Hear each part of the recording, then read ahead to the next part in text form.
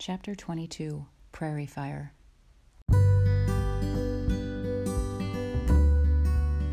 Spring had come. The warm winds smelled exciting, and all outdoors was large and bright and sweet. Big white shining clouds floated high up in clear space. Their shadows floated over the prairie. The shadows were thin and brown, and all the rest of the prairie was pale, soft colors of dead grasses. Pa was breaking the prairie sod with Pet and Patty hitched to the breaking plow. The sod was a thick, tough mass of grass roots. Pet and Patty slowly pulled with all their might, and the sharp plow slowly turned over a long, unbroken strip of that sod. The dead grass was so tall and thick that it held up the sod. Where Pa had plowed, he didn't have a plowed field. The long strips of grass roots lay on top of the grass, and thick grass stuck out between them. But Pa and Pet and Patty kept on working. He said that sod potatoes and sod corn would grow this year, and the next year the roots and the dead grasses would be rotted. In 2 or 3 years, he would have a nicely plowed field. Pa liked the land because it was so rich, and there wasn't a tree or stump or rock in it.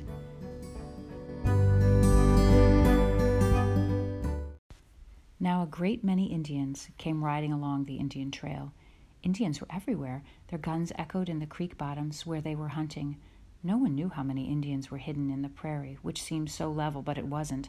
Often Laura saw an Indian where no one had been an instant before.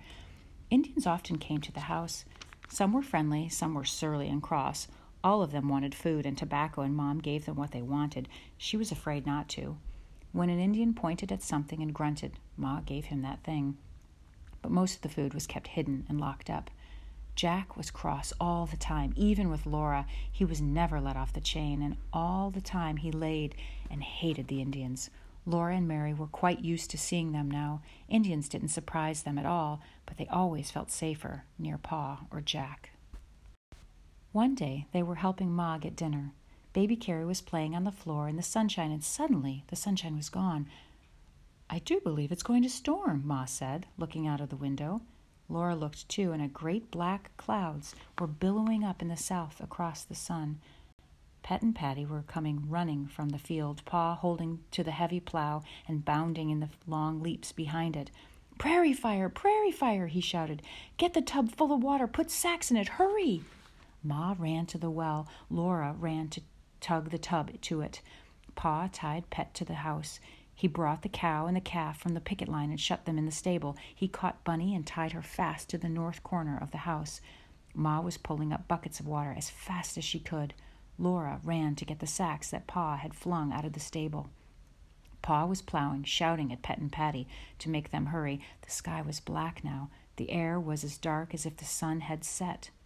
Pa plowed a long furrow west of the house and south of the house, and back again east of the house. Rabbits came bounding past him as if he wasn't there. Pet and Patty came galloping, the plow and Pa bounding behind them. Pa tied them to the other north corner of the house. The tub was full of water. Laura helped Ma push the sacks under the water to soak them. "I couldn't plow but one furrow. There isn't time," Pa said. "Hurry, Caroline. That fire's coming faster than a horse can run." A big rabbit bounded right over the tub while Pa and Ma were lifting it. Ma told Laura to stay at the house.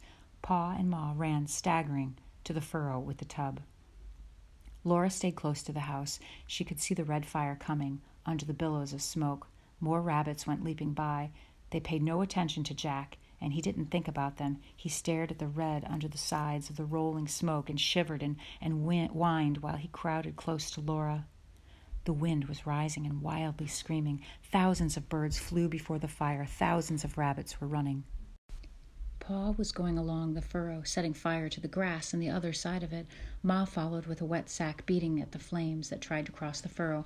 The whole prairie was hopping with rabbits. Snakes rippled across the yard. Prairie hens ran silently, their necks outstretched and their wings spread. Birds screamed in the screaming wind.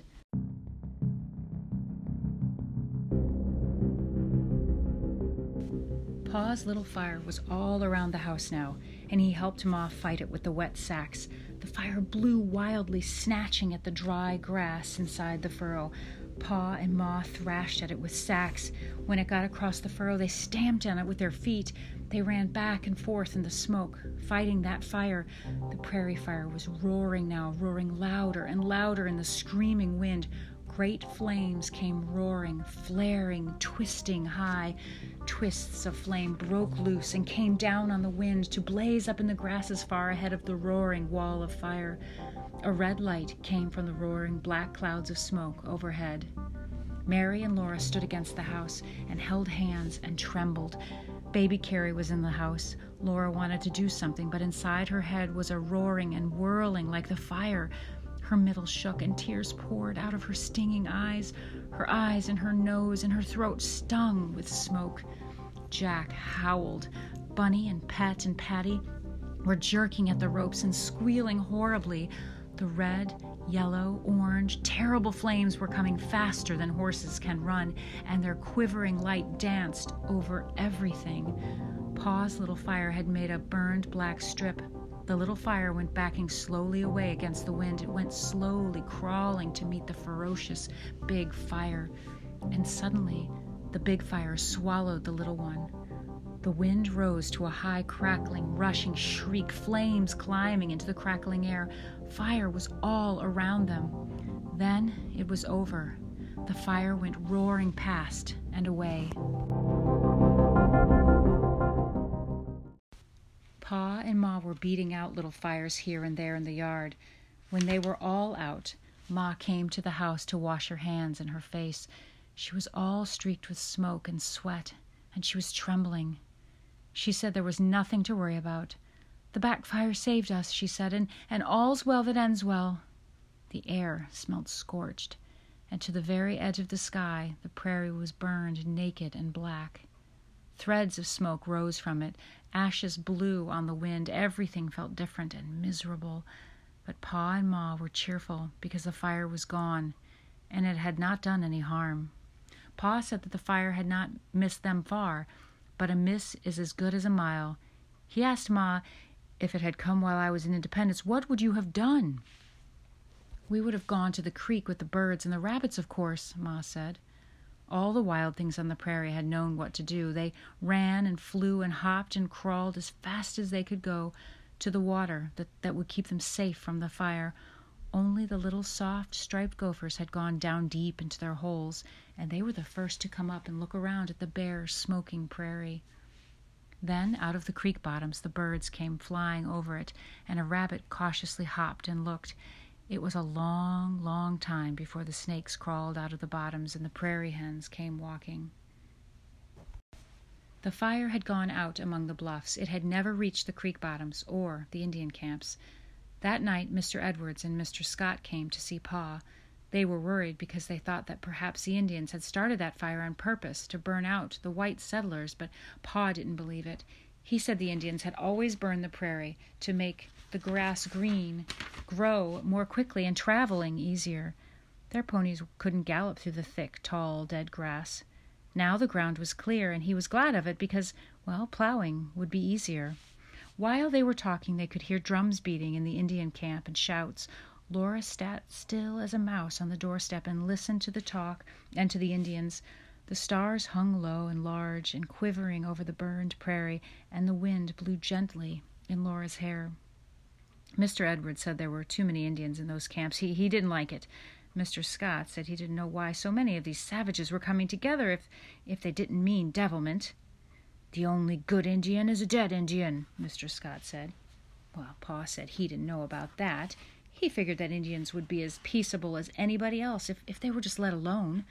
On the other hand, they had been moved west so many times that naturally they hated white folks. But an Indian ought to have sense enough to know when he was licked. With soldiers at Fort Gibson and Fort Dodge, Pa didn't believe these Indians would make any trouble. As to why they're congregating in these camps, Scott, I can tell you that, he said. They're getting ready for their big spring buffalo hunt. He said there were 6 tribes down in those camps. Usually the tribes were fighting each other, but every spring they made peace and they all came together for the big hunt. They're sworn to peace among themselves, he said, and they're thinking about hunting the buffalo, so it's not likely they'll start on the warpath against us. They'll have their talks and their feasts, and then one day they'll all hit the trail. After the buffalo herds, the buffalo will be working their way north pretty soon, following the green grass. By George, I'd like to go on a hunt like that myself. It must be a sight to see." "Well, maybe you're right about it, Ingalls," Mr. Scott said slowly. "Anyway, I'll be glad to tell Mrs. Scott what you say. She can't get the Minnesota massacres out of her head."